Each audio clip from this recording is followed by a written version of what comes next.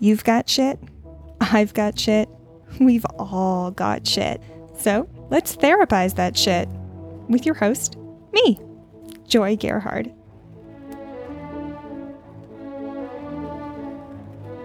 Please note, I am not a therapist.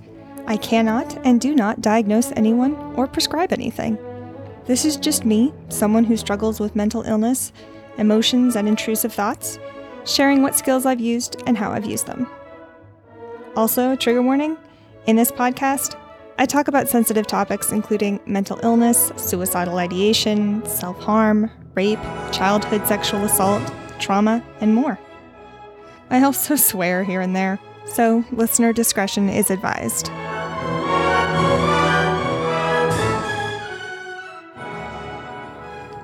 Welcome, welcome. Today we're going to do something a little bit different. I know I say that at the beginning of almost every episode, and it's almost always true. Today I'm going to be playing for you a recording that I made a bit over a month ago.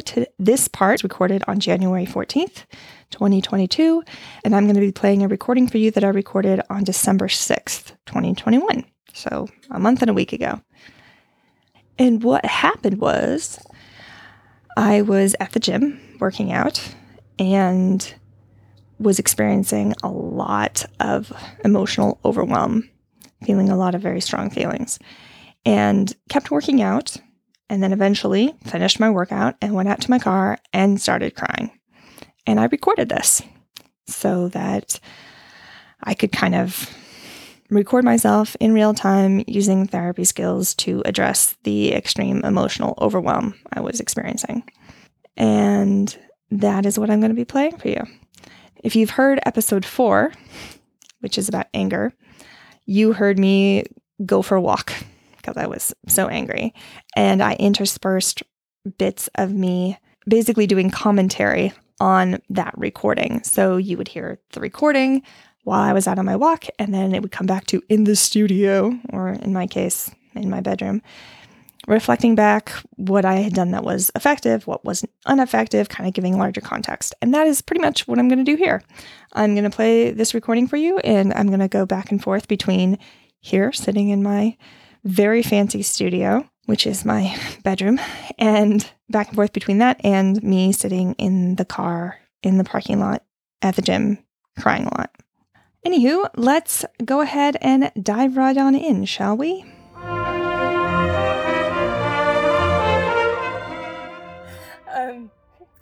I think I've talked about before how emotions, the emotion wheel, emotions move through our body in something like 90 seconds if you don't keep feeding the emotion wheel. And there's something about working out that just it moves things, not in an enjoyable way. I used to have panic attacks at the gym a lot. At least once a week, back in the thick of my worst PTSD symptoms. And now I'm close to crying a lot when I'm at the gym. And it's not a great place to burst into tears. It is actually quite lovely having a mask on, because when I'm trying to hold back tears, I tend to grimace. And nobody can see that. So I can just stand there and have my quivering chin and everything.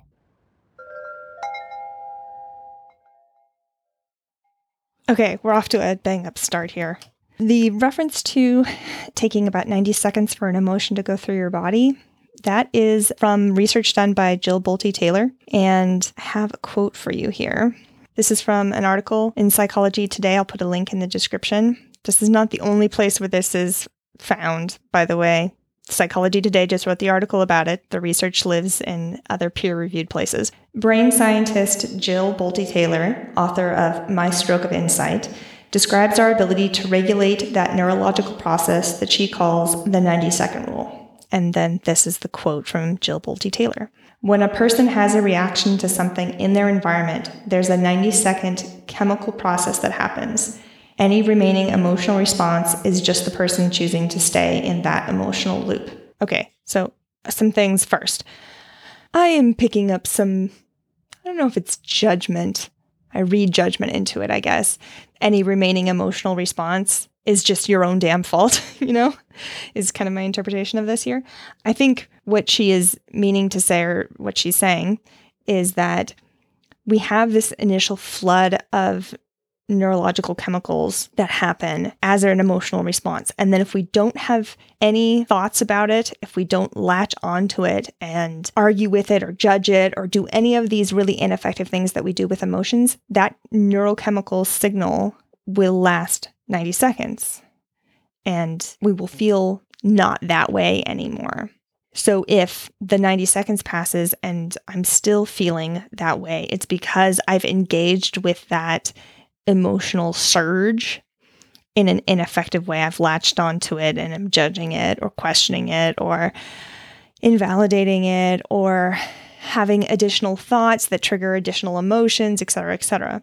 So a lot of that process of the self-invalidation, self-judgment, that emotion wheel, a lot of that is subconscious. It's not like I have the emotional flood and then go, oh, this is the emotion that I'm feeling.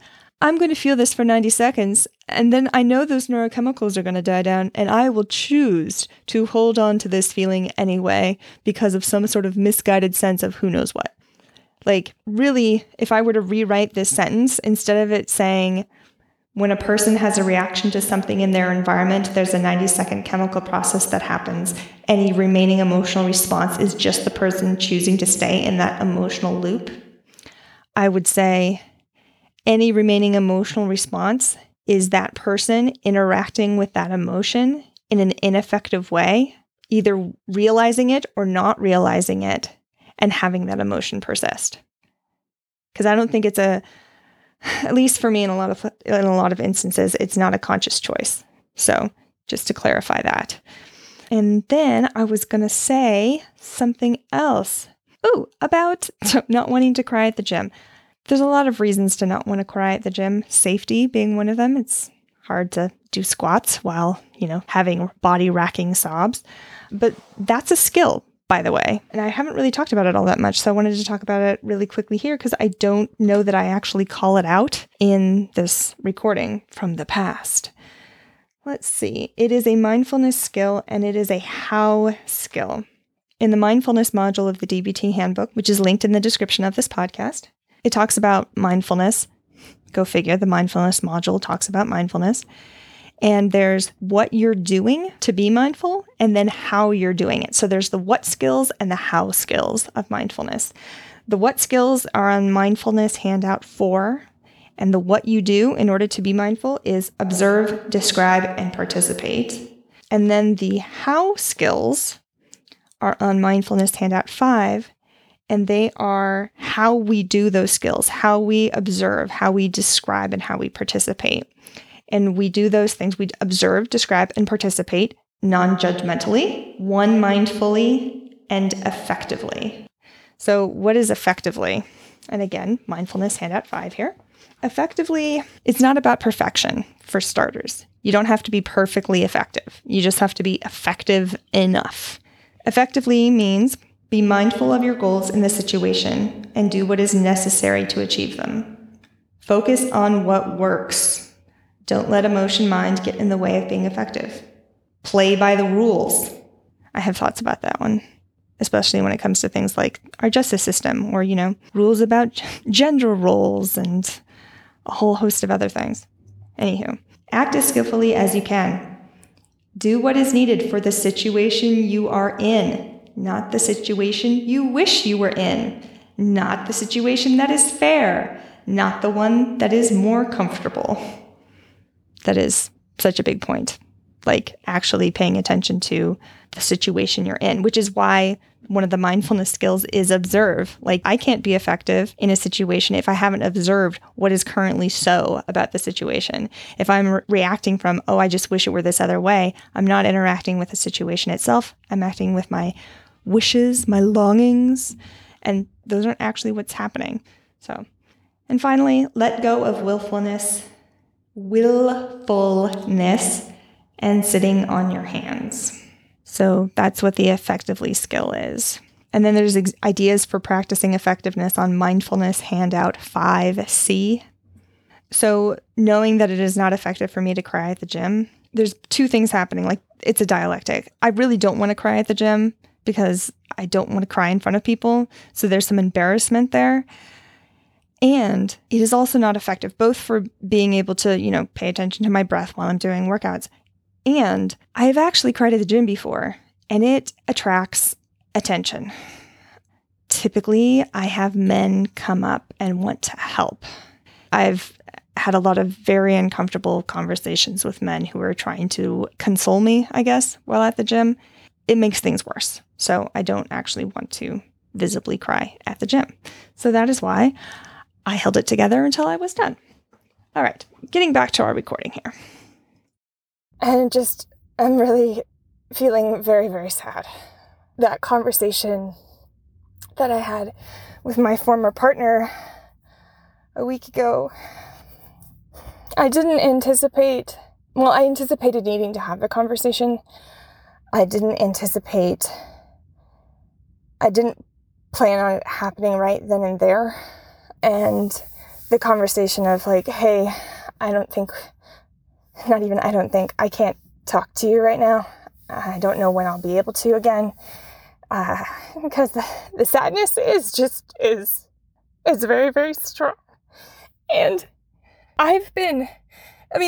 so let's see, the breakup was in mid-August somewhere, and it's now the beginning of December, so September, October, November, 3.5 months or so since the breakup, and it felt like having to break up again.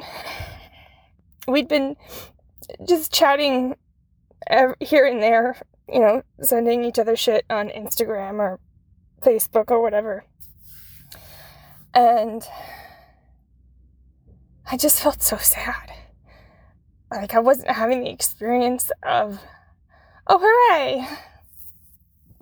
I was having the experience of, like, wanting to cry and crying. And I was judging myself for that. Like, I want to be the person who can be friends afterwards. And I'm wondering if clearly there's a dialectic to be had. Me doing my dialectic thing here, like a fucking dialectic groupie. It can be both and. Like, I do want to be friends with him. I do want to be able to swap memories and know how he's doing and hear that he's okay. And it's not like we didn't die, but the life that I thought I was gonna have did. Relationship I thought I was gonna have did. Like, it's over, and I feel so incredibly sad about it.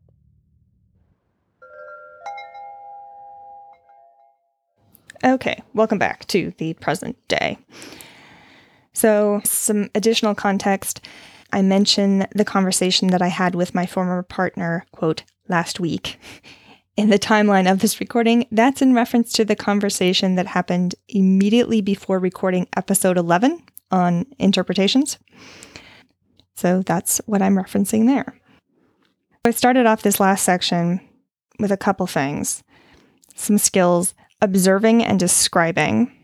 And as I mentioned earlier, those are mindfulness skills. They're the what. So they're the what I do in order to be mindful. And again, that's mindfulness handout 4. Observe and describe. These two skills, observe and describe, along with the third what skill, which is participate, are skills that I use to get to wise mind. And wise mind is a tool for seeing what's real and what's true. I've talked about it in several episodes already that wise mind is using the entirety of my emotion mind and my thinking mind. You can get a lot more details on that on Mindfulness Handout 3. And I have a funky little graphic, a little Venn diagram posted in the description and also on social media of what that looks like. Yeah, but observe and describe are ways to access wise mind, which allows us to access what's real and true, as opposed to, say, interacting with my thoughts about things, interacting with my judgments about things, my interpretations about things, interacting with my emotions. It is true that I have those emotions. Those emotions don't necessarily point to the truth. Something that's interesting about observe specifically is that I can only observe the present moment. I can't observe the past or the future. Like I can remember the past and then describe those memories, but I can't observe it. It's already gone and done. And so observe is kind of the ultimate mindfulness, like here and now skill. It forces me to show up in the present. Observe includes notice your body sensations coming through your eyes, ears, nose, skin, and tongue. Pay attention on purpose to the present moment. And observe both inside and outside yourself. So inside, there's a funky little acronym that I learned for this. Inside is stuff, S-T-U-F. Sensations, thoughts, urges, and feelings, like emotion feelings. And then outside myself are things that I can take in with my 5 senses. So touch, taste, hearing, sight, and smell. So you just listened to me describe the emotions that I was feeling, my sadness. And then I mentioned that I wasn't having the experience of being all excited and going like, hooray, every time I heard from my partner. I was feeling sad when I heard from him and judging myself for it. And the problem with judgments, well, there's a lot of problems with judgments. They're not based on fact. They're immutable, which means they don't tend to change. They prevent an understanding of myself and others, and they can cause a lot of shame.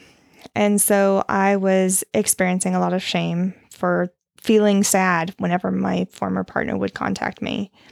And I got caught in this kind of spiral of a judgment causes shame or guilt, which caused me to hide, which caused me to stop learning. Like I just kind of shut down and went into self-protection mode. And that caused more judgments, which caused more shame, which caused more hiding, etc., etc. And so one of my favorite questions to ask a judgment when I notice myself having one is, what is this judgment trying to do for me?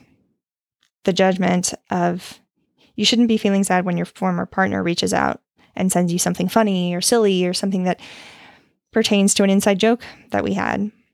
I think that judgment is trying to protect me because feeling sad is painful. I think that judgment, it really wants us to be friends. Like I do really want to be friends. And that may be a long-term goal rather than a short-term goal. Yeah, that judgment is trying to help me skip over the healing process of heartbreak and skip right to the, oh, let's be friends and be totally fine with however he contacts you. Being non-judgmental is a how skill of mindfulness. So we talked about the what, the observe, describe, and participate, which are the physical activities that you do to be mindful. And then how I do those activities are non-judgmentally, one mindfully, and effectively. And again, this is Mindfulness Handout 5. So some ways to be non-judgmental are to see but don't evaluate as good or bad, just the facts. Accept each moment like a blanket spread out on the lawn, accepting both the rain and the sun and each leaf that falls upon it. Acknowledge the difference between the helpful and the harmful, the safe and the dangerous, but don't judge them. Acknowledge your values, your wishes, your emotional reactions, but don't judge them. When you find yourself judging, don't judge your judging. So that one's actually super, super key for me, at least, because I don't want to judge. Like, that's not in line with how I want to show up for people or for myself. I know enough to know that judging is really, really not effective. I know it's trying to do something for me, and I can't think of any times when judging a thing has actually accomplished that goal. Whatever goal that judgment has, it's never accomplished it long term. It's only ever accomplished it in the short term. And I think I've mentioned this before, that judgment is a survival skill that's gone off the rails, which is why I ask, what is this judgment trying to do for me? Because if I understand what the judgment is trying to accomplish, I can get creative and be like, oh, well, let's try to accomplish that goal in a different way. So this judgment, in this case, of, hey, stop feeling sad. You shouldn't feel sad when your former partner wants to be friends. It was trying to protect me from feeling hurt. And I'm like, great. Well, there's another way to do that. I can just stop talking to my partner for now until I heal. It's not great. It's not like, oh, suddenly there's no downside to that. There is a downside. It means I stop talking to him. And it allows me to heal so that eventually I can show up and actually be friends with him in an authentic way, not in a like prescribed, let's pretend, keep a smile on your face sort of way. So, yes, judgments they're not effective. And some examples of judgment words, if you're trying to figure out if you're judging, are things like good or bad, should or shouldn't, fair or unfair, right or wrong, black or white, always, never, all, nothing, or name calling. And I judge me, I judge others, I judge reality. Like, nothing is safe from my judgment. Judgments aren't based on fact. They are, as my former DBT instructor would say, aggressive certainty. And most of what I just said are actually notes that I took from my first DBT instructor, Bob Gettle, at Maple Leaf DBT here in Seattle. They're not actually in the DBT manual. They're just brilliant things that he said that I wanted to commit to memory. You also heard me use a dialectic. And a dialectic is the D in the phrase DBT that I was talking about earlier, is a both and. It's allowing two things to be true simultaneously. So an example that I just used was, I want to be friends with my former partner, and I feel really, really sad every time I interact with him. Like, both of those things are true. I used to use the word but a lot. So I want to be friends with him, but I feel really, really sad. And without fail, I've never found an exception to this. But negates whatever came before it. The word but can be really invalidating. And so in this case, I wanted to acknowledge that both of those things are true, which is why I was experiencing this tension and these really strong judgments. It's like, get your shit together, Joy. Because the human brain doesn't like dialectics, actually. We really like aggressive certainty. We really like black and white, always, never, all or nothing thinking. It's so much more comfortable to just paint something with the same brush and call it good. Dialectics are they can feel a lot more fluid and less solid. So it's a practice, actually. Holding both of two seemingly opposing things to be true at the same time can feel really, really uncomfortable. And when I first started trying, it was really, really painful. I don't actually know if it's painful. It's just super, super uncomfortable. And eventually, the more I practiced, the better I got at it, and the less uncomfortable it feels now. And in fact, now I find holding two seemingly opposing things to be true at the same time to be super, super validating, strangely enough. So talking now from the DBT handbook about dialectics, this is Interpersonal Effectiveness Handout 15. Dialectics remind us that the universe is filled with opposing sides and opposing forces. There is always more than one way to see a situation and more than one way to solve a problem. Two things that seem like opposites can both be true. There's more to that page, but that's the most relevant part right here. So there's also on Interpersonal Effectiveness Handout 16, how to think and act dialectically. And there's some great examples of like ways to practice. And some of my favorites here. Number one, there's always more than one side to anything that exists. Look for both sides. So for example, ask wise mind, what am I missing? Where is the kernel of truth in the other side? Let go of extremes. Change either or to both and. Change always or never to sometimes. Balance opposites. Validate both sides when you disagree. Accept reality and work to change. Just changing my language actually made a huge difference. When I stopped using but as much and switched to and, that's when I realized how much I used but to just be like, everything I said before I used the word but, you can just like erase that. None of it matters. I know I broke your nose, but I didn't mean to. And then if I change it to, I know I broke your nose and I didn't mean to. Nothing is getting dismissed. Nothing's getting invalidated. I did break your nose. That absolutely happened. And I also didn't mean to. Using the word but, however, it's like, I know I broke your nose, but I didn't mean to. I want you to focus on the fact that I didn't mean to, and I want you to focus less on the fact that your nose is broken. Changing that language, just that one word, was one of the biggest ways that I started noticing and practicing viewing things more dialectically, more in a both and sort of way. And before I could even change but to and, I had to notice all the times I used the word but.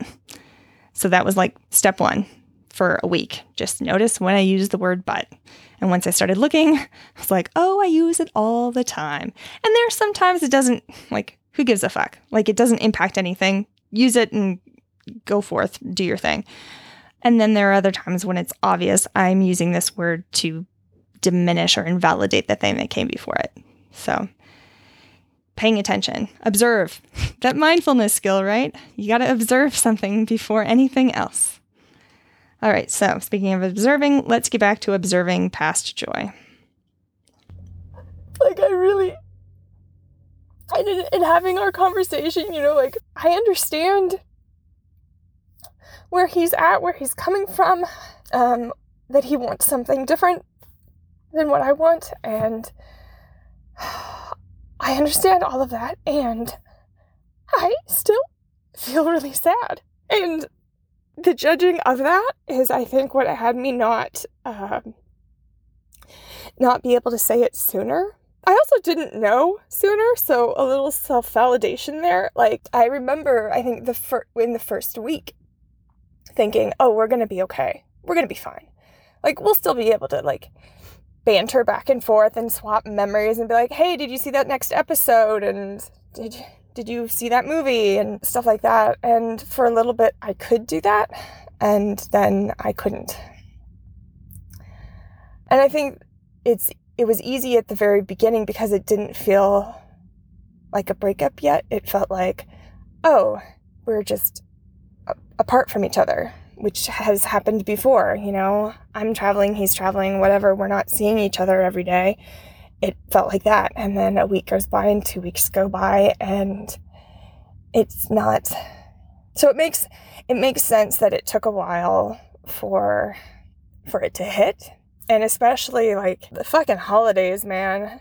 The holidays feel like, those things that people have on their walls to measure children's height. And it'll be like, the name and the date and the little dash mark. And so you can see I was, when I was 2, I was this high. And then, oh, here's the mark where I was 3.5. And then here's the mark when I was 6. And you can see that progression. And the holidays kind of feel like those little hash marks of like, okay, last Christmas, this is where I was. This Christmas, this is where I am. And with the height chart, it's usually like a happy, like, look at how we're growing. But with holidays, it at least when there's grief involved, it feels like just the saddest version of that. Like, oh, last year we were together. Last year, this is what we did for Christmas. Last year, this is what we did for my birthday. All of that. And so it also makes sense that the holidays would add a degree of vulnerability and like an increased awareness, because up until August, I thought we would be spending the holidays together. And it sucks. It sucks that we're not. So, trying to do some self-validation here, that it makes sense that it took a while. It also, I think, makes sense that I was judging myself because I do want to have that friendship, and I wasn't being dialectic. It was like, okay, well, I want to have it now, rather than acknowledging that there was going to be a grieving and healing period.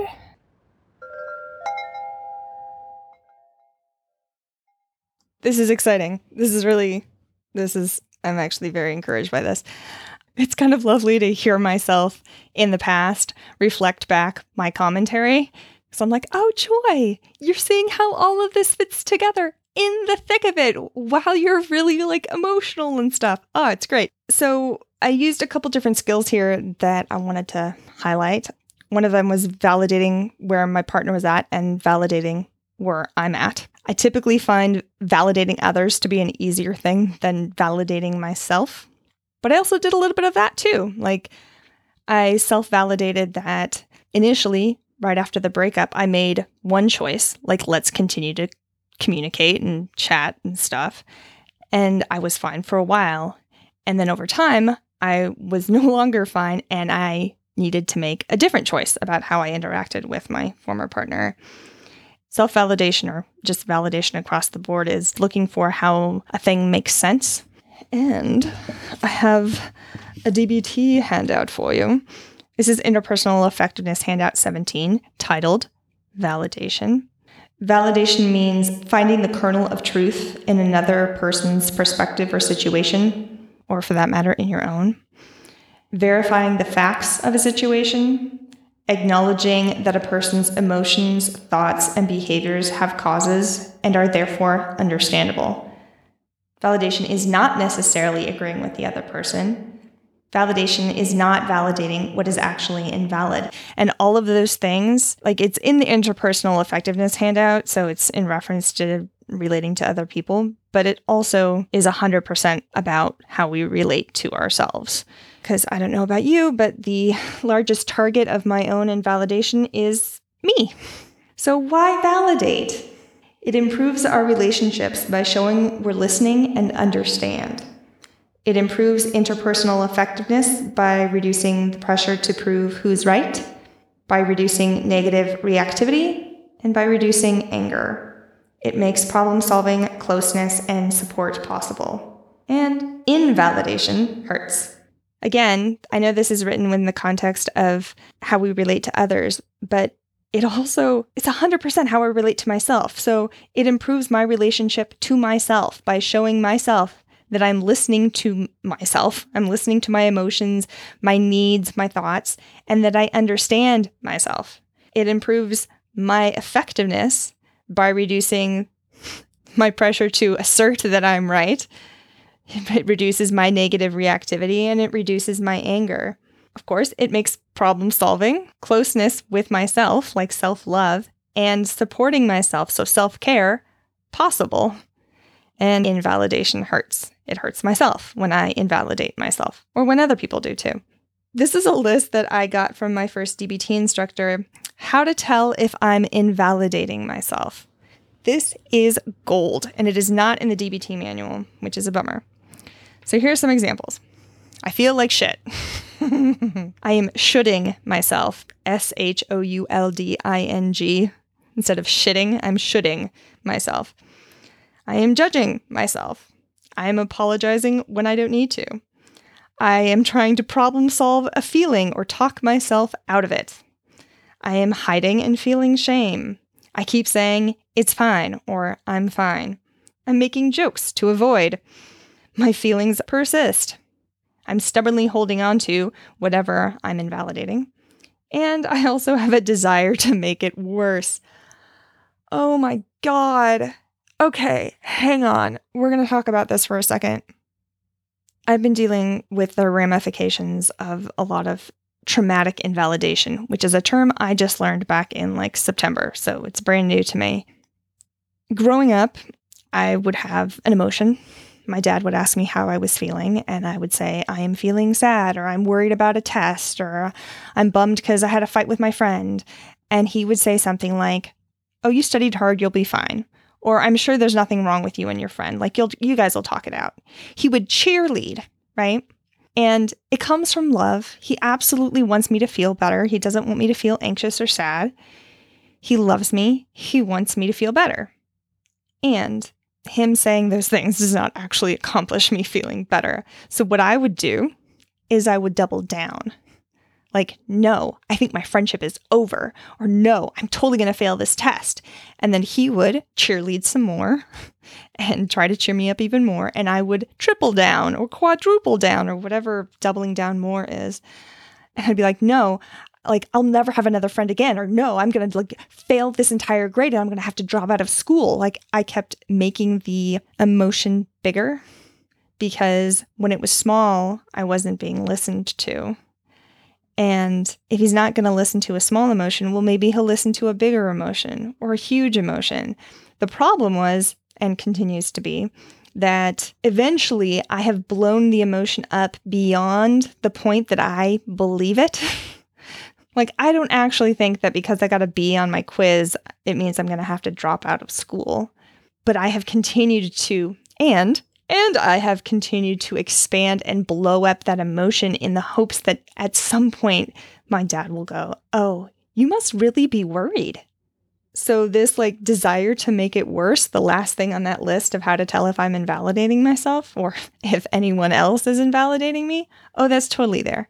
Because making it worse is like slapping on high visibility neon yellow paint. It's like, well, if you're not paying attention when this thing is just kind of small, how about I make it really, really, really obvious? And it doesn't work. I'm a living, breathing testament to the fact that traumatic invalidation is a real thing. And one of the side effects is that I no longer trust my own experience. I don't trust that what I'm seeing is real. I don't trust that what I'm feeling is real. I don't trust my own gut or barometer of what's actually happening. I doubt myself constantly. So it doesn't work. But this list, I'm going to read it again because it's such a big deal. And it was such an eye-opening thing to me because I had never realized that all of these symptoms that I was having were all caused by a common disease. Either I'm invalidating myself or someone else is invalidating me. So here we go. How to tell if I'm invalidating myself and or also being invalidated by others. I feel like shit. I am shoulding myself. Woulda, coulda, shoulda. I am judging myself. I am apologizing when I don't need to. I try to problem solve a feeling or talk myself out of it. I'm hiding and feeling shame. I'm saying it's fine a lot. I'm making jokes to avoid. My feelings persist. I'm stubbornly holding on to whatever I'm being invalidated around. And I have a desire to make it worse. Like, seriously, mind blown there. So getting back to the recording that we just listened to, like, you just heard me talk about why it made sense that I made one choice immediately after the breakup in terms of how much communication I would have with my former partner. And then later I made a different choice. And that's what validation is again, from Interpersonal Effectiveness Handout 17, it's finding the kernel of truth in another person's perspective or situation, or verifying the facts of a situation. In this case, the other person is me. Further down on that handout, it also says important things to validate include the valid and only the valid, the facts of a situation, a person's experiences, feelings, emotions, beliefs, opinions, or thoughts about something, and finally, suffering and difficulties. Remember, every invalid response makes sense in some way. Validation is not necessarily agreeing. Validation doesn't mean you like it. And finally, only validate the valid. There's a thing in here that I'm noticing has the potential to feel like it's contradictory. Only validate the valid. And then further down, every invalid response makes sense in some way. So it's like, wait, am I supposed to validate the invalid? And it's not that you're validating the conclusions per se, but validating how that person got there. or validating how you yourself got there. Like, for example, this is an example I use all the time, is you had an outdoor wedding planned and all of the decor and all of the arrangements were all going to be outside, and then it rains. And you have the thought, my wedding is ruined. Now, I wouldn't want to validate, that's right, your wedding is ruined. We should throw in the towel and just call it quits. Don't even bother getting married. I don't want to validate that conclusion. So what I would do instead is validate how you got there. If you are the hypothetical future spouse on this wedding day, I would say something like, oh, I totally get why you're having the thought that your wedding is ruined, because you were really super excited about having all your pictures taken outside and having everybody get to see like this gorgeous view or like be under this tree or what have you. All of your decorations and all of your plans were totally centered around having your wedding outside. So it makes total sense that you would have the thought your wedding is ruined. And it also might be accurate that the wedding you envisioned is no longer going to happen the way you thought it was going to happen. And it is still possible that you can have an amazing wedding. It's not going to look like what you thought it was going to look like. It's going to look like something else. And then, we go into problem solving or whatever. But the point is, I don't want to validate something that is actually invalid. If every time my dad invalidates me, and I have the thought, my dad doesn't love me, that's not a valid conclusion. That conclusion doesn't fit the facts. My dad very, very, very much loves me. He cares about my well-being. He likes me. We have fun together, like all of these things. And there are times when he is invalidating. And that invalidation does not mean that he doesn't love me. And it also makes sense that I might have that thought, because invalidation really, really, really, really hurts. So in that moment when I'm feeling really, really, really hurt, it can be easy to have the thought, the person who hurt me doesn't love me. If he loved me, he wouldn't be hurting me. Which again, that's certainly not accurate. I mean, that's what we do to the people we love. We hurt them. I mean, we hurt people we don't love. We just, as human beings, we hurt each other. There are times when I'm not going to listen effectively, or I'm not going to show up the way I said I was going to. I'm not going to honor a promise that I made. Like, we're human. There are ways that we fail at things and that we are ineffective at things. So of course, we're going to hurt people. And it doesn't mean my dad doesn't love me. So I hope that's adding some clarity into like the distinction between validating what's valid and not validating what's invalid. Okay. Yes, let's get back to the recording. Because I think we can have it eventually, just not right this second. And that's what healing is, right? Like, you don't break your leg and then the very next day go, okay, well, because I want to be able to run marathons again, eventually I'm going to try running a marathon today, the day after I broke my leg. Like, there's a readiness component, a healing component, a learning component. Like, I think there's clearly some things I need, some resources I need to gain, some skills to get to a place where I can be friends with him and not be sad all the time. And I had this experience over a decade ago now with a guy I dated who is now one of my dearest and closest friends. We were friends before. We dated for a year and a half. We broke up and we've been friends since. But I had forgotten that there was like a 2-month period of time when we couldn't really talk to each other. We'd run into each other because we had all of the same friends and worked at the same kind of area. But he reminded me, we were chatting on the phone the other day, he reminded me that, hey, Joy, for the first 2 months of our breakup, we were kind of just like not in the hallway, sort of. We were having those kinds of interactions. We weren't able to hang out and talk about things and be more kind of like emotionally intimate, I guess. It's strange, like the physical intimacy was kind of the easier thing to let go of, but that emotional intimacy of the way you talk to somebody when you're planning your life with them is different than when you're not.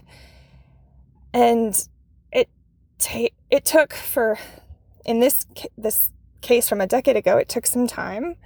And then I moved away, and that cost something too. Like needed time to heal from that too. And now we're like great friends. And we do have, it's not the same emotional intimacy. I mean, we're not talking about the same things, but there is a lot of overlap, but we're still able to have like deep conversations about his life, my life, kind of what we're both wrestling with, things we're enjoying and stuff, without it being like I don't feel sad. So clearly there is a way to get to that place. And I had forgotten that it takes some time. Like there's a healing. And I really don't like that there's a healing. Like there's a refractory period during which it's like, you can't do it right now, Joy. I want to.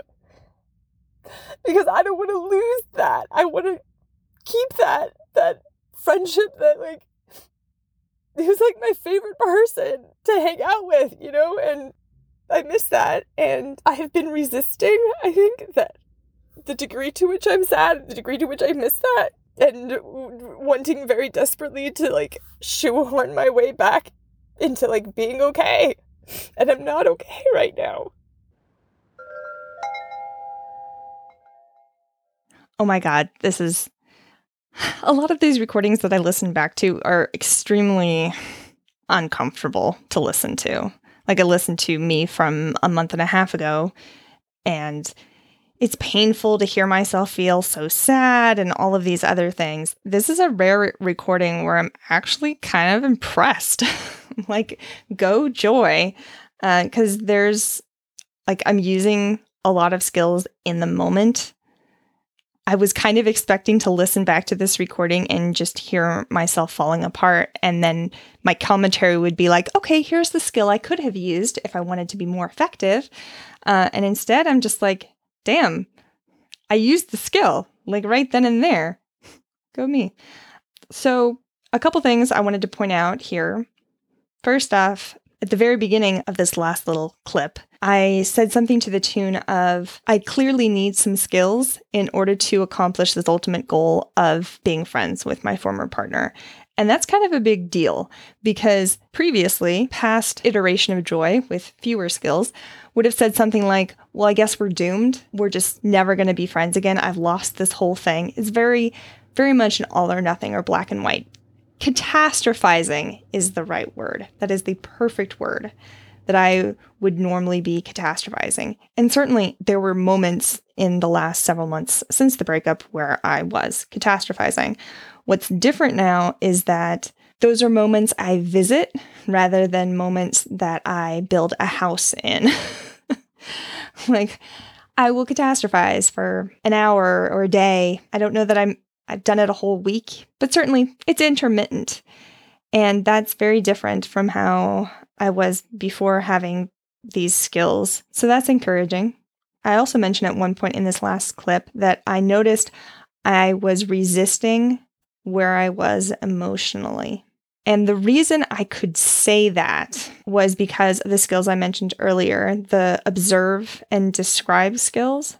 Like mindfulness, there's a reason that the DBT skills group is structured the way it is, that there's really 3 sections. Even though there's 4 modules, there's 3 sections. And the mindfulness module is sprinkled in at the beginning of each of the other 3. So to do distress tolerance, we spend a couple weeks talking about mindfulness, and then we do distress tolerance. And then we spend a couple weeks talking about mindfulness, and then we do interpersonal effectiveness. And then we spend a couple weeks talking about mindfulness, and then we do emotion regulation. And then we do that whole thing, that whole series again, because mindfulness really is at kind of the core of every other skill. I cannot stress this enough. Mindfulness is a skill. First off, all of this is a skill. Everything I'm talking about on this podcast are skills. These are things I didn't know at one point and had to learn. So it's not a natural gifting of mine. They're not my natural inclinations. They're not my natural predispositions. They're not part of my personality. In the same way that like throwing a baseball is not part of someone's personality. It's a skill. And every skill that there is in the world, there's a time when anyone who has that skill didn't have that skill. Mozart didn't come out of the womb knowing how to play a piano. The reason I'm harping on this is because it's something that can be learned. Like I was talking to a friend of mine who is listening to this podcast. Hi, Katie. And she was really, really just super lovely and sharing about what it was like for her to listen and how proud she is of me. And, I'm just patting myself on the back over here. But one of the things that I wanted to say to her and forgot in the moment, and that I would want to say to anybody listening is, if there's anything you're hearing and you're going, oh my God, I wish I were that good at that, I can assure you that there was a time when I was not this good at whatever that is. That's one of the reasons why I really appreciate my relationships with my sisters and with friends from undergrad and grad school, because they knew me before all of this. And they remember a Joy who had no emotion regulation skills, who could not communicate at all, who couldn't articulate what I was feeling. I've mentioned this before, but seriously, I was in my 30s before I could tell you, I am feeling anxious. I used the phrase, I feel sad, for the first time when I was 27. And the reason I remember that is because it was such a big deal. And as another note about healing and skills usage, it's something that I've become better at because I'm practicing it consistently. And right after the breakup, I could not tell my therapist how I was feeling. I struggled so hard because one of the things that wasn't working about my past relationship was that my partner didn't have the skill of validation, especially around mental health. He could validate other stuff like around work and family and whatnot, but mental health was an area where he was not super skillful.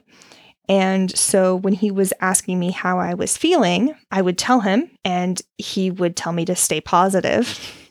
2 years of that, eventually I stopped. What was the point of me knowing how I was feeling? Because no matter how I was feeling, he was going to tell me to stay positive. So I stopped paying attention to how I was feeling. I stopped being mindful. And I lost the skill. I went from being, varsity level down to peewee level.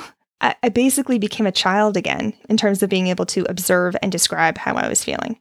And so that's part of the point of this podcast, actually, is in order to describe, which is all you do on a podcast is describe, I had to get back into the practice of observing. And it sucks. There's a reason I resisted mindfulness. I think there's a reason a lot of us resist mindfulness, because if the situation that I'm in is painful, I would rather be checked out. I would rather be dissociated or in my own head, daydreaming or what have you.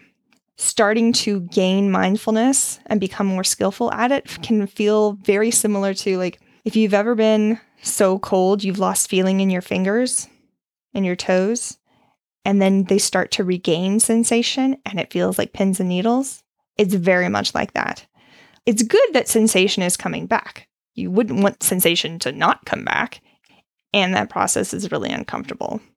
And it's made more uncomfortable because it's a package deal with something else.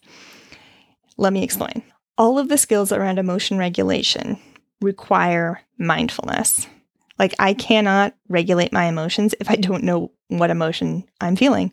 And the way I know what emotion I'm feeling is by being mindful, observing, and describing. And so when I stop practicing mindfulness, taking that skill away means I am also unable to practice emotion regulation. So I'm losing 2 skills at the same time. I'm becoming less skillful in these 2 areas simultaneously. And then when I start regaining and practicing mindfulness again, my emotion regulation skill has atrophied, which means that, suddenly I'm aware of what I'm feeling a lot more, and I don't have the skill to regulate it. So that initial first burst of skill acquisition around mindfulness is really uncomfortable because I'm suddenly aware of how much I'm not regulated. So yeah, let's get back to our recording here. So, looking at this kind of from a skills perspective, I'd been judging myself, which clearly doesn't work. So there's some non-judgment there. I've been not accepting where I'm at. not accepting my sadness, just sitting here quietly sobbing. Yeah, I hadn't been accepting of where I was at. So there's some radical acceptance to apply here. I think the thing that there is to accept is that sadness is just going to be a component part of this. It's just going to be there. My resistance of it, my lack of acceptance or my judgment around it, I think has it persist in the same way that, again, I'm using this broken leg analogy. Like if I think actually almost everybody I know who is ambulatory at any point in their life has had that experience of twisting an ankle or breaking a toe or some sort of lower limb extremity injury and then walking on it anyway, and how long it takes to heal and how we actually make it worse when we do that, which is a lack of acceptance, right? Like if you accept that your toe is broken or whatever, you elevate it, you change the type of shoe you're wearing. If you accept that your ankle is sprained, you wear a brace or a boot and you rest and you don't go run marathons. And that is, I think, what has been, I mean, I kind of figured I would be really, really sad for about 6 months and that I would have kind of residual grief probably through the first full year, just because knowing how anniversaries work, like my birthday, his birthday, Christmas, Thanksgiving, our actual anniversary, like those sorts of dates, when they come around again, there's the, oh, right, there's where I was last year, and I am no longer in that place. So I kind of figured that those moments would keep happening for at least the first year. Not constantly, but sporadically. And I have not wanted to have that be the case. I don't want to be sad for the next couple months. I don't want to be feeling sad on holidays. And I don't know that rejecting that or judging it is actually going to help. In fact, I'm 99% sure that it's not going to help, because that has never been the case. It has never been the case that I've had an emotion and I've judged it, that I've felt better because I've judged it. It has never been the case that judging an emotion has actually diminished or decreased that emotion. Typically what it does is it comes out sideways. It's plugging a hole and 27 other leaks spring out because the emotion is there and needs to be acknowledged. It doesn't mean I have to live in it. It doesn't mean I also have to express it all the time, because there's clearly going to be moments. I mean, right now, like I've spent the last hour at the gym wanting to burst into tears and needed to not do that. Though I did actually make, I think, 4 trips to the women's locker room to find a corner and do some deep breathing. Because I don't want to bawl in the middle of the gym. I don't want people to come up to me. I don't want people to be watching me. There's a bunch of reasons why it's not effective for me to cry in the middle of a workout. So that's why I waited until I was done, came out to the car, and promptly started crying. So this is kind of like, this is the effective skill. It's a how skill of Wise Mind, of doing what's effective. Like, I actually really can't do squats while crying. Like, I need to control my breathing and be super mindful and not be crying, which obstructs my ability to breathe. So, yeah. It makes sense. And so the validation is an important skill. Self-validation, non-judgment, another important skill, radical acceptance, and effectively are all, I think, the skills I need to use here. I'm becoming, as I'm talking this through, aware of the fact that I need to actually give myself time. Like, when I am in situations where I can cry, actually let myself do it. Like, cry in my room at home, now that I have a Like I need to be letting the sadness have an outlet to get out. And I haven't been doing that really all that much. Because I don't want to feel sad. I really don't want to feel sad. Because I actually... Okay, so I'm having a thought right now. Sadness in and of itself is actually okay. It's the interpretations I have. I don't know if you've had this experience. I've certainly had this experience where, like, you watch a movie and there's a sad moment or, like, a bittersweet moment and you cry, and it's like, that felt really cathartic. Like, it can feel really cathartic to cry. It can feel really good to let it out.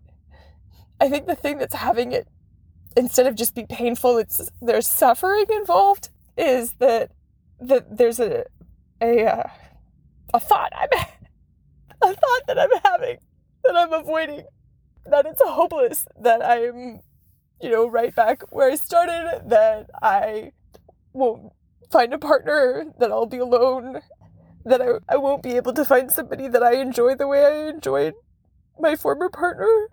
Like, because it kind of felt like lightning in a bottle, like all of these little things that I didn't expect to ever find in a person all at the same time. And I think part of what I'm avoiding is the thought that I'll never find it again, that I'll just be alone.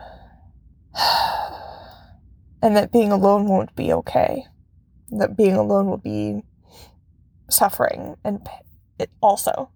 And so that thought, of course, would be very painful to have. Having the thought that, it's hopeless and I'll never find anybody, that is a painful thought to have. And it also makes sense that I would avoid that thought. So I want to be able to tease apart the grief from that thought. Because right now they kind of are smashed together. I think of those, first responders who come to a car crash and two cars hit each other at such speed that they've basically become one car. And the metal has almost fused together. And mindfulness to thoughts, as distinct from the emotion, actually being able to label the thought, is a way of getting a crowbar in there and making space and be like, okay, that's one car, that's another car. They're not a package deal. And for me right now, it has been a package deal, which is why I've been avoiding it. The thought, the grief of losing my former partner and the thought that it's hopeless have kind of come together. So I've been avoiding both, when really I think it is effective to feel grief. That's a necessary part of healing. And it's effective to acknowledge the thought and to not engage with it. To be like, oh, of course, that's a thought that you have. Because it did feel really special and it did feel unreplicable. And I certainly have the thought that it's not that I'll be finding something better. I mean, who has a breakup with somebody and goes, oh, it's going to be totally fine because I definitely will find somebody better. I mean, I'm sure actually that probably happens quite a bit. But typically, like, when you don't want to break up with somebody, I didn't want to break up. I wanted that relationship. So I understand why I would have the thought that I won't be able to find it again. And definitely why I don't have the thought, oh, I'm going to find somebody who's actually a better fit. There's fear associated with it, which is what that hopelessness is tied in. Like, I think in this case, that hopelessness is like a fusion of sadness and fear. It's the grief of that loss, with also the anxiety about never having a loving relationship like that again. So I would say, like, the sadness comes first, and then I have the thought that I can't find it again, and then I experience fear. And then the fear triggers its own thoughts. And then those thoughts trigger emotions, and that's how I get my emotion wheel spinning. Kind of this entire exercise, this entire conversation that I'm having is with the intention of, I know that I need to feel the sadness. So why have I been avoiding the sadness? And so it's actually really helpful to to be able to tease out, oh, the sadness car crashed into the it's hopeless thought car. And those two cars can actually be pried apart. And the sadness actually doesn't feel hopeless. It just feels sad. And I can feel that emotion. I can feel that feeling. I can have that feeling and not be destroyed by it. The hopeless thought, I think, was what was actually feeling more destructive. Yeah. So I'm going to toss back to future joy because I've been sitting in the car in the gym parking lot for the last, 26 minutes. So future joy, take it away. Like, holy fuck, guys. I mean, I'm actually just incredibly impressed with myself. I almost don't want to add anything to the end of this because I'm like, I couldn't have said it better myself, but myself did say it better. Anyway, but I did want to point out a couple things and acknowledge a couple things and give a little bit more details in a few areas. So I'm going to do that, and then we're going to call it a day. At the beginning of this clip, I was listing off the things that I hadn't been doing. So I hadn't been accepting my sadness. I hadn't been non-judgmental, i.e. I had been judgmental. And you hear me start to bawl, like start to cry really hard, because that awareness was painful. Looking at all the places that I wasn't using skills was painful. And I kind of liken it to, God, I hate this, getting that phone call from a mechanic when I've taken my car in, and the mechanic gives me a laundry list of all the things that aren't working on my car. And I hate that phone call, even from mechanics that I super, super trust. I don't like that phone call because I have a lot of anxiety come up, like, how am I going to pay for it? And I have a lot of judgment, like, oh, I should have taken better care of my car. And if I want my car to work well, this is the starting point. Like, it's a really powerful place to be if my car functioning really well is a goal of mine, because now I have a list of problems that can be addressed. I have a diagnosis. It's painful, and it's where I have to be in order to start addressing those problems, which isn't to invalidate the anxiety or the thoughts. It's an and. It's a both. It's a dialectic. Go figure. Another thing I noticed in listening to this last clip is that I heard some very strong emotions come up. Like, I would be talking normally, and then all of a sudden, start to do the heavy breathing that precedes crying really hard. And then they subsided. Like, I would have a really strong feeling. I would talk about it for, 20, 30 seconds. And then it would subside. And it feels really counterintuitive. No, I'm having the thought that it's really counterintuitive, that letting myself feel is the thing that actually has the feelings pass quicker. And it does, with a really important caveat: feeling the feelings and not feeding them. Because as I've talked about with the emotion wheel, which is Emotion Regulation Handout 5, or rather my alternative to Handout 5, it starts spinning because of either an event or an interpretation of an event. And then the wheel itself is the experience, like how it feels in my body, my expression of it, so what it looks like to somebody standing on the outside, and the echoes, so how that emotion impacts my behavior and my feelings throughout the day, or, kind of long term. And that wheel spinning, it can become self-perpetuating because I have an experience, I have like the emotions in my body, and those may cause thoughts, and the thoughts become a new event that is now kicking off the emotion wheel. And it's like, it just feeds on itself. So doing that, like feeding that emotion with thoughts, has the wheel become self-perpetuating. The emotion doesn't burn out. It just keeps getting stronger and stronger. And so one of the ways to address that is mindfulness of current thoughts, which is a distress tolerance skill. Mindfulness of current thoughts. Distress tolerance handout 15. So mindfulness of current thoughts involves 4 main steps. Observe your thoughts. Adopt a curious mind. Remember you are not your thoughts. Don't block or suppress thoughts. So I want to go into these a little bit more in detail here. Observe your thoughts as waves coming and going, not suppressing thoughts, not judging thoughts, acknowledging their presence, not keeping thoughts around, not analyzing thoughts, practicing willingness, stepping back and observing thoughts as they run in and out of your mind. And one of my favorite exercises is kind of like imagining I'm sitting next to a river and, you can watch like leaves flow by. It's like, oh, there's a leaf. There it goes. And here's another leaf. Oh, and there it goes.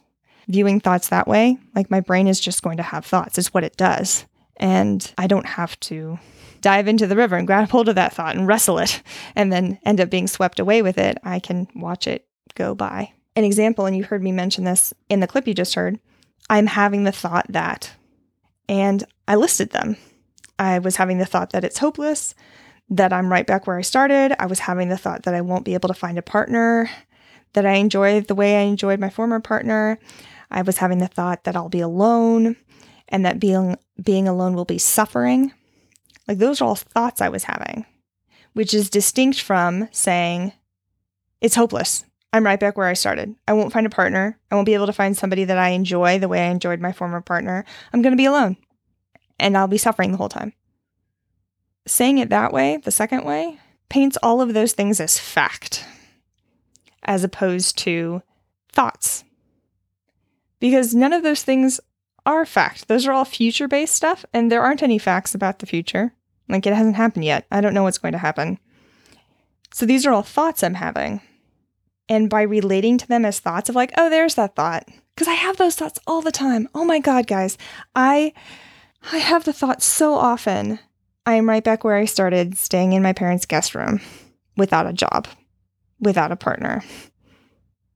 I have it, I wouldn't say once a day. There are days when I have it 12 times, and then there are days when I don't have it at all. But I do have the thought frequently. Relating to it as a thought, it takes a lot of the charge out of it. It's a painful thought, to be sure. And that thought can have anxiety. Like, that thought is the event that will trigger my emotion wheel to start spinning. I'll have the thought that I'm right back where I started, and I start to feel shame, and I want to hide, and I want to withdraw, and I don't want to talk to people. Like, all of that stuff will start. And then realizing, hey, it's a thought. Look at that thought. Well, that's a thought I'm going to have a lot, because we have ruts. Like, our brain has ruts. We have thoughts that, like, our old standbys, like, we're not thinking anything right now. Let's cue up some old favorites, our golden oldies. Let's play some of those. Our brains think. It's what it does.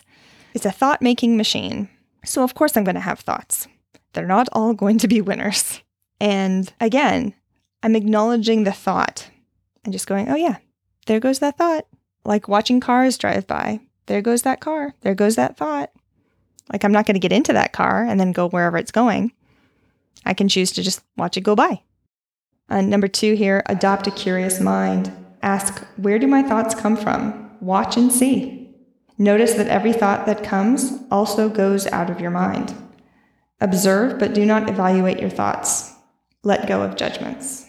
There are no good or bad thoughts. They are just thoughts. Like, it's just a thing. It's how we relate to the thought that will have it become harmful or beneficial. And next, number 3, remember you are not your thoughts. Do not necessarily act on thoughts. Remember times when you have had very different thoughts. Remind yourself that catastrophic thinking is emotion mind. Remember how you think when you're not feeling such intense suffering and pain. That's one of the lovely things about this podcast is I actually have records of me being really effective, even if there are other times when I'm not effective. It's like, well, there was a time when I had a thought and I watched it go by. It's a thing that I can do. I don't have to interact with every thought. So that reminding myself of times when I'm skillful can be really helpful. If nothing else, it's like, even if I choose not to use that skill now, it's nice to know that it's there if and when I choose to use it. And it's also nice to remember that there are times when I've had different thoughts. I haven't been thinking it's hopeless I'm going to be alone forever every second of the day since I was born. There were times when I did not have that thought. There are times since the breakup when I have not had that thought. When I'm just going about my day and making things and organizing things and driving places and not having that thought. The thought feels very, very big and all-encompassing when I do have it. So it's nice to remember that it isn't, in fact, all-encompassing. There are times when I'm not having that thought. Anywho, I am going to stop there because I'm tired. and this is already really, really long, so it's going to be fun to edit. Okay, well, I'm just, gonna end this super abrupt. This has been Let's Therapize That Shit with your host, me, Joy Gerhard. If you like what you heard, please rate, review, subscribe, and tell your friends about it. I'll see you next time. Intro and outro music is Swan Lake Opus 20 by Tchaikovsky, performed by the London Symphony Orchestra, conducted by Anatoly Fistulari, and released on LP by Richmond High Fidelity London Records in 1952.